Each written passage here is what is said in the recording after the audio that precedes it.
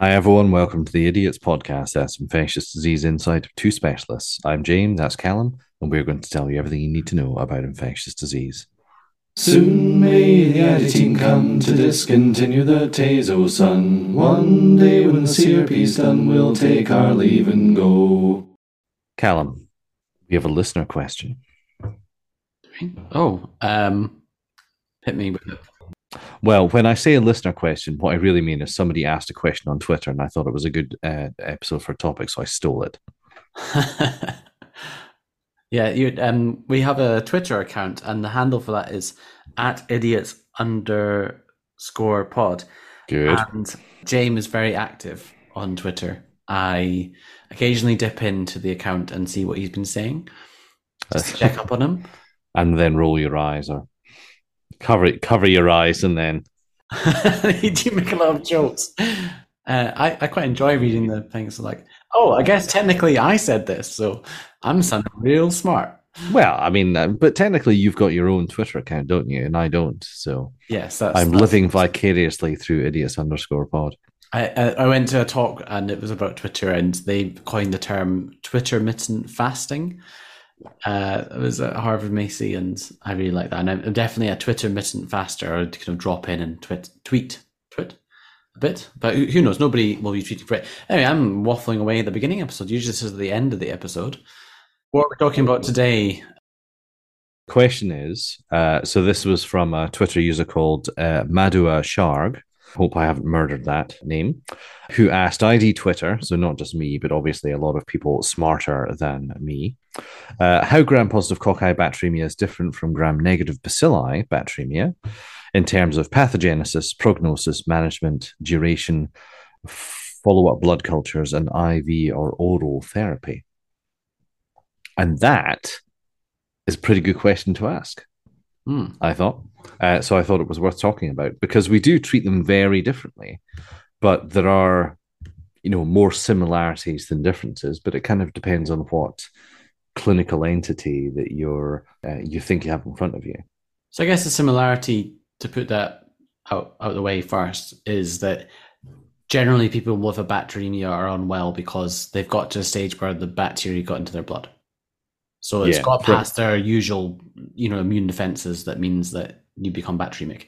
Oh yes, and we have covered this in Back to Bacteremia, which is episode 5 of the podcast, and we can put a link to that in the show notes as well, because we always have to refer back to our old episodes to increase engagement, Callum. People can reference their own paper when they're writing something, then we can reference our own podcast episodes. Yes, exactly. This is just like referencing back to your old paper from when you were a student. But yeah, so we've covered it, like a lot of stuff in Back to Bacteremia. Like you say, by the time the bug has gotten from wherever it's gotten into the bloodstream, you're in a bit of a pickle, and you're probably not going to get well on your own, with a few exceptions, where maybe the bacteremia is not so serious as all that. What are those exceptions? Well, I guess the stuff that springs to mind is that if you've, the way that I'm going to divide up the bacteremias that we're going to talk about today is there's going to be Staph aureus, there's going to be strep, and there's going to be gram negatives. And those that I think are the three big sort of groups. And obviously Staph aureus is one species and strep is all other streptococci. But within that, there's stuff that kind of isn't as virulent or is occasionally not as virulent. Like I'm thinking of the viridans, streps, and they're, sometimes referred to as mouthy streps, and they kind of live in your mouth, and you kind of get a small viridan streptococcal bacteremia every time you brush your teeth. And very occasionally that can get picked up if you happen to take a blood culture at the right period of time. You can get these transient viridan streptococcal bacteremias. And if you just get it in one culture, then you don't reculture it again. The patient's well, you can't find a source, the patient's not particularly sick. Then some people would then make the argument that you don't need to treat that, and they don't give antibiotics for it. The other good example is like someone's got intra-abdominal sepsis, maybe appendicitis, maybe some other bowel problem, and then you get an anaerobe in the blood culture. That Oh often, yeah, like a weird Clostridium or uh, Bacteroides or something, yeah. which I think have been renamed. But let's not go into that. So, so let's start comparing. So, answering that question that was asked on Twitter. So, pathogenesis. How did they differ, James?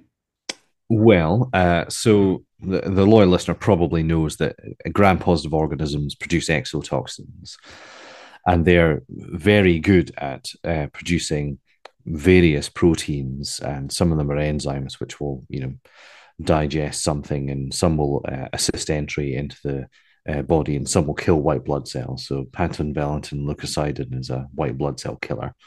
That's something that Staph aureus produces.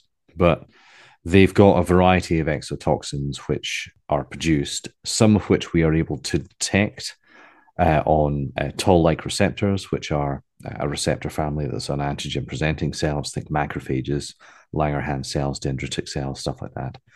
And some of which we don't, and just they just can contribute to worsening illness. And I suppose the other big thing to mention about the gram positives is that they tend to come from the sort of outside, heading inwards. So they reside on the skin predominantly, but also sort of the upper respiratory tract, the GI tract to a much lesser extent. And certainly by the time you get below the stomach, most of your gram positives are going to be enterococci and various streptococcal groups like the Galolyticus group, which likes living in the lower GI tract. But I'd be surprised to find kind of Staph aureus in the colon. I wouldn't be so surprised to find it in the upper respiratory tract in the nares. And if you think when you do Staph aureus, when you do MRSA screening, you swab the nose, and that's because you're trying to find carriage there. Whereas gram negatives, by contrast, they can be environmental, but by far and away, your largest burden of gram negative organisms are your GI tract. You've got this massive hole that essentially runs all the way through your body from your mouth to your anus. And that's several meters of, warm, dark, wet environment where nutrients are constantly being funneled in. And that's obviously a ripe environment for any bacteria to make a home for itself. And if you actually took a sample of your microbiota at any point, they would be dominated by anaerobes, anaerobes which are very non-pathogenic and in fact, never cause you any bother. And even in situations of reduced gut permeability, don't invade because they're just not very good at living outside of the GI tract. But there's also these things that are aerobic gram negatives, your E. coli, your Klebsiellas, Enterobacters, all the Enterobacterales that we've been mentioning, which live in your GI tract and can colonize other places like your groin skin and your vagina and your glans penis and places like that, and can go up and colonize your urinary tract if they get the opportunity to. But that's where they're coming from. And they tend to only get into the bloodstream if for some reason there's increased gut permeability, like think of a cancer patient who's undergoing chemotherapy, or there's some sort of blockage in the GI tract, like cholecystitis or cholangitis, or they've gotten someplace where they shouldn't have been, like they're in the urinary tract and they can sort of spread to the blood from there. The main sort of cause of badness, really, in the context of sepsis, there is endotoxin production. So they don't produce a lot of exotoxins, and this is not like a either or thing by any stretch, but gram negatives predominantly produce endotoxins, and mostly that's the one that's the most important that people should know about is the lipid A component of lipopolysaccharide, which makes up a big part of the gram negative cell wall. And the endotoxin is the thing which gets detected by one of the toll receptors, toll receptor 4. And that's the thing that causes kind of macrophages to detonate and release loads of cytokines, and that leads to a big cytokine storm. So they both can end up causing, severe sepsis and septic shock, but they do it in slightly different ways. And just walk us through what you mean when you say endotoxin versus exotoxin. Like, what do those terms mean? What's the difference between them? So an exotoxin will be produced by a cell, usually a gram-positive cell, and then pushed out into the environment to cause something to happen that will benefit the bacteria, usually at the expense of the host. And so my classic example would be PVL, or Pantone Valentin leukocidin, which is a protein which is produced by Staph aureus, some strains of Staph aureus, which kills white blood cells. And that means that it's more easily able to invade the epithelium of the skin, and therefore PVL producing staphylococci leads to recurrent skin infection. And that's what happens when it gets into the skin, but occasionally it might get into the lungs. And if that happens, it does the same thing, but to that type 2 pneumocyte that lives in every alveolus, that macrophage, that tissue macrophage, that gets killed. And then the Staph aureus can replicate uncontrolled. So that's an example of exotoxin. Okay. And endotoxin is what I said, lipidase, the lipidase component of lipopolysaccharide. So it's not something that's actively produced by the bacteria for the purpose. It's just part of the bacterial cell that happens to have a toxigenic effect. Yeah, because I think evolutionarily this probably makes sense, because gram negatives replicate a bit faster than gram positives. That's why they come up earlier in blood cultures. And so if you've got something that replicates fast, it makes sense to build into your immune system a system where you don't have to wait for an antigen presenting cell to break down the cellular compounds of an invaded cell, and then they go and they present it to something, and then that something is a T cell, and the T cell says, "Oh, I'd better wake up the rest of the immune system." You can circumvent all that through the use of toll-like receptors. And so toll-like receptors, they look for lots of different things. They look for like double-stranded RNA, which is like only seen in viruses. And there's a bunch of other viral and sort of bacterial components that they look for. But TLR4 in particular, God, I hope I've got this right. But anyway, TLR4 looks for lipopolysaccharide. And whenever it finds it, it just generates this massive immune response so that you can try and damp down that infection as quickly as possible. Because if you don't do that, then the bacteria will, by the time you do get antigen presentation and the immune system responses by the sort of old-fashioned way, then the infection is completely out of control and you're dead.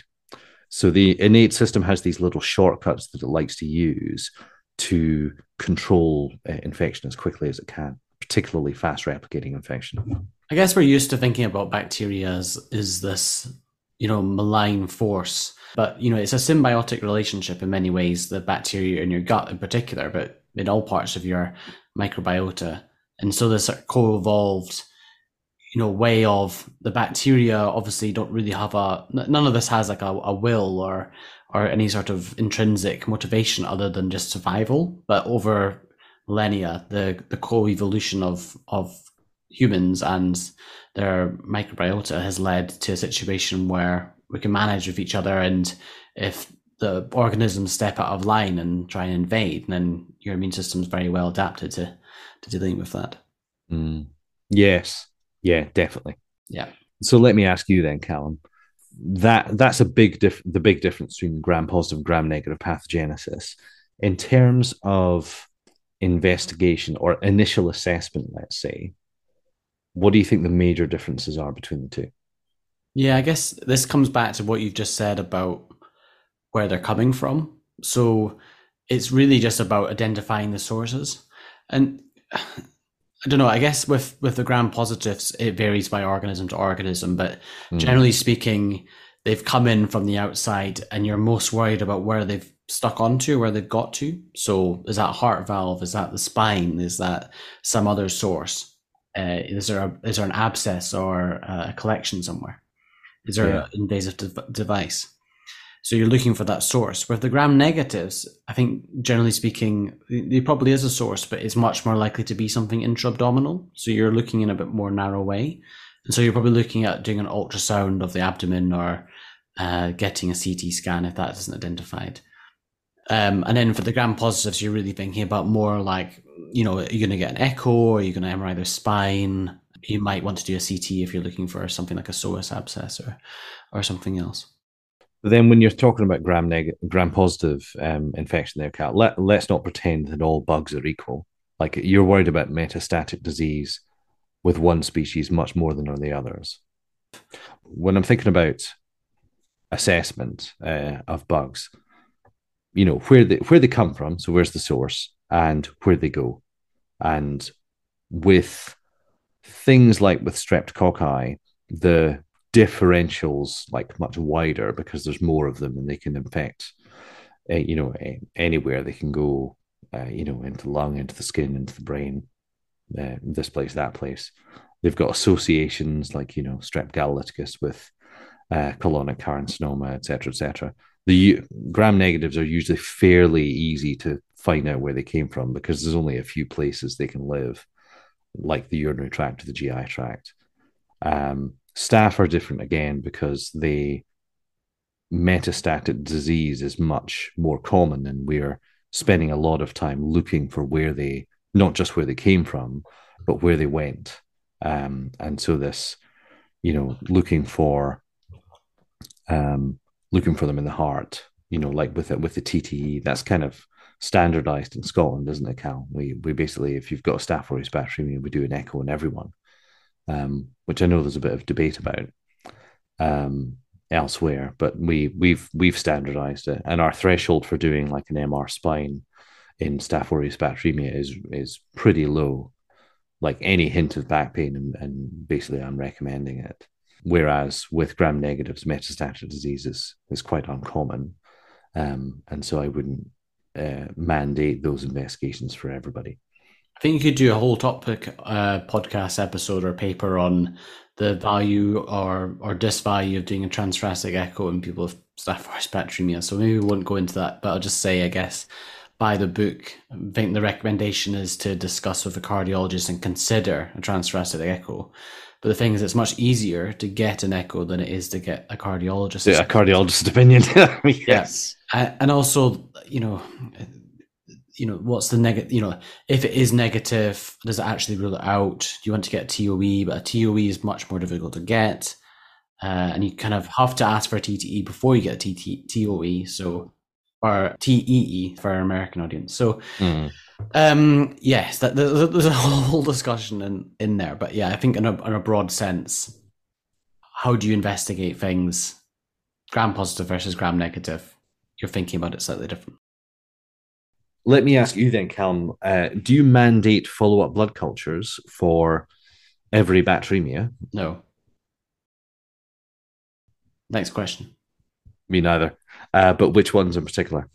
So I think in the guidance that we've got, and it makes sense, is for Staphylococcus aureus bacteremia, because if there's a persistent bacteremia, then that will affect your management, and it makes it more likely to some sort of deep source that's unidentified, or you've not got adequate source control, and you may move towards a longer duration of therapy as well if the bacteremia is persistent, despite what you might term or consider adequate therapy.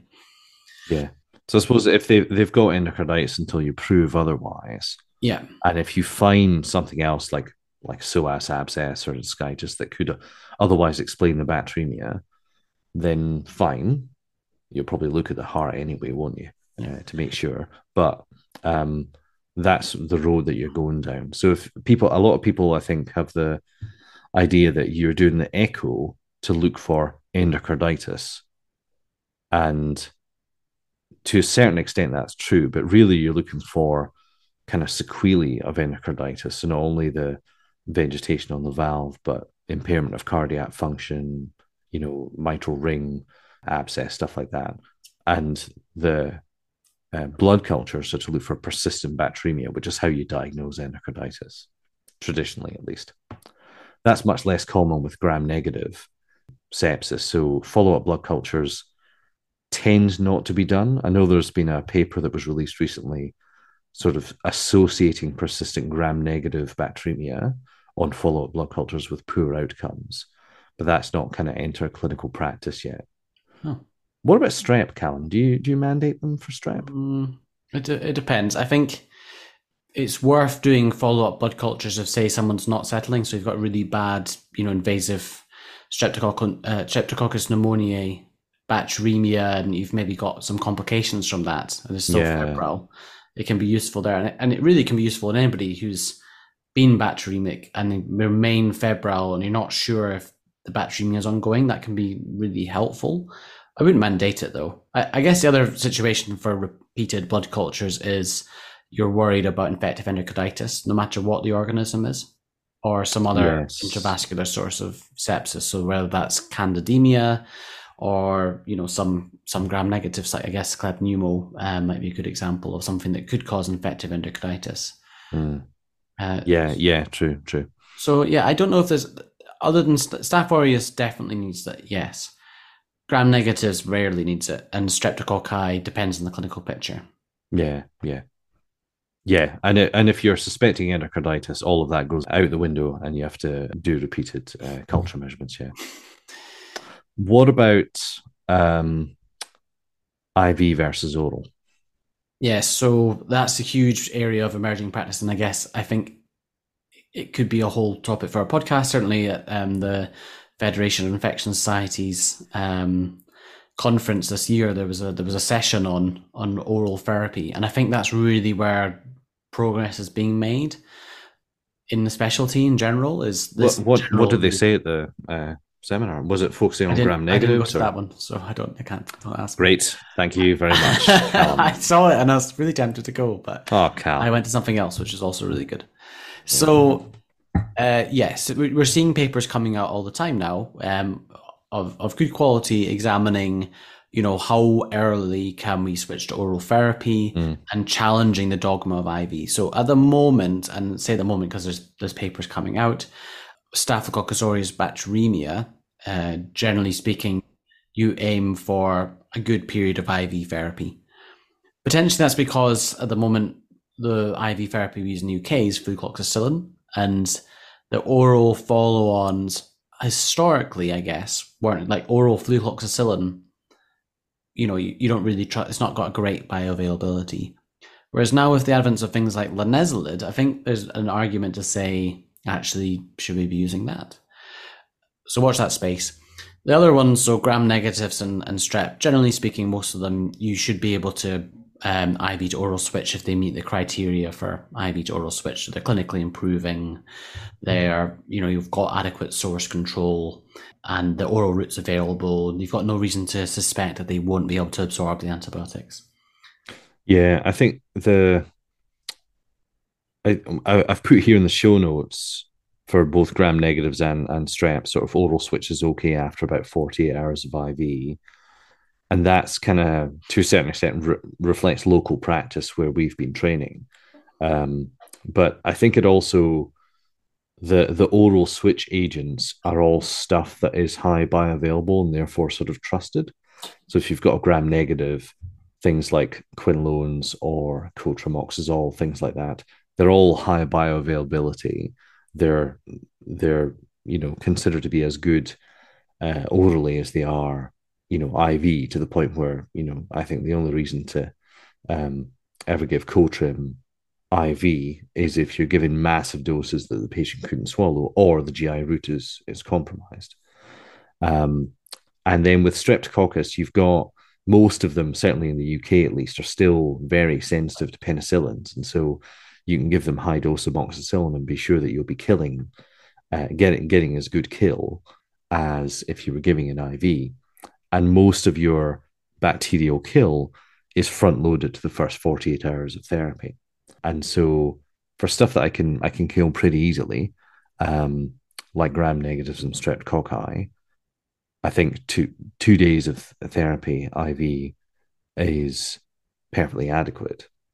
But that doesn't apply to Staph aureus bacteremia, which traditionally has been treated with minimum 14 days, and people are starting to sort of move the default to 28.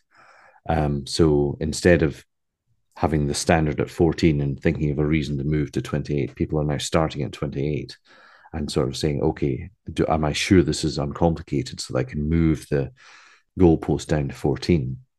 And, you and me, Calum, we've kept people in hospital with our recommendations to have them on IV therapy. And, as the POET trial has come out, and now there's a trial called Sabato, which is looking specifically at uncomplicated Staph aureus bacteremia. Yeah, it was at 10 days, median duration of IV before IV to oral switch. Well, it's not been published yet, but the ID Twitter sphere has posted a couple of bits about the Sabato trial, and it'll be really interesting to see um, how it's received when it is published and if it is practice changing, because it looks like it. But it was discussed at ESMID in like April of this year, and so a couple of people there was an infographic which we can include a link to in the show notes. But essentially, it was people with low risk Staph aureus, so uncomplicated Staph aureus bacteremia, and they received 5 to 7 days of IV antibiotics, and then were either oral switched to a further 7 to 9 days for a total of 14, and then they were given follow up day 30 and day 90, or they continued on IV standard therapy. And the primary outcome was 90-day SAB related complications. So that was either relapsing bacteremia, deep seated infection, or mortality attributable to Staph aureus. So a nice kind of reasonably hard endpoint. Some people don't like composite endpoints, but if you're going to have a composite endpoint, you might as well have the composites being stuff that you care about. And so I think that's reasonable. And then, you've got no, at least as it's reported here, no difference in those outcomes or any significant secondary outcomes. So, like I say, not published and therefore can't comment on it further. But the signal is that it's going to be practice changing. And so, if you just think of the number of patients that, say you set that 5 day, set that initial IV therapy threshold at 5 days, and then you make sure their oral switch to something like, say, linezolid or cotrimoxazole, high dose doxycycline, whatever oral high bioavailability therapy you trust, and then you can discharge the patient.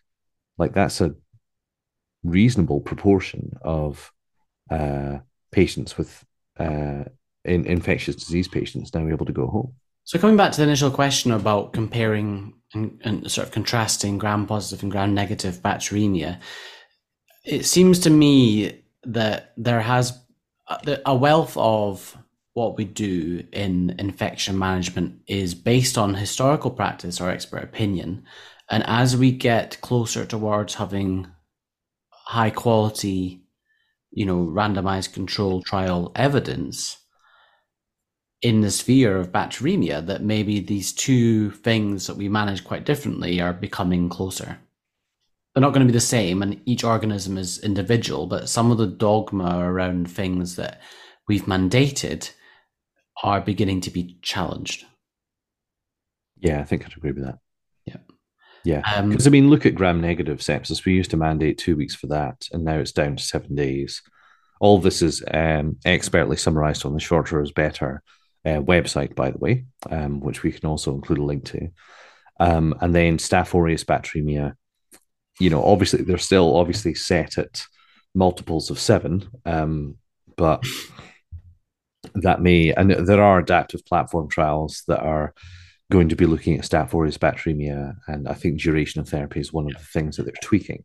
I guess we'll see how low we can go. If the future for this really, to me, is less about what organism you have and more about your individual circumstance, and really getting personalized medicine for bacteremia, because we've been so depersonalized in our approach, where we say this is the standard for this organism, this is the standard for gram-positive, gram-negative, and probably the answer is more how we should be doing it, which is, well, an uncomplicated Staph aureus bacteremia may have been transient from X, device or some other thing.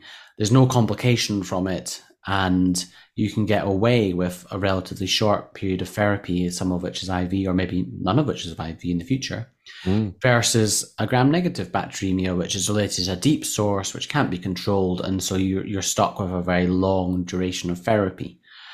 We can say what's the difference between gram-negative and gram-positive bacteremia, but it's really about, it's so complicated to put it in those terms. You're much better saying, what are the factors about this individual patient's bacteremia, once you've got to that stage, that determines all these other things. There's some basic rules and patterns that we can recognize and things that we'll look out for, but on the whole, it's about the individual situation that you're in. Good point. Okay, any questions, comments, suggestions? Why don't you send them in to idiotspodcasting@gmail.com.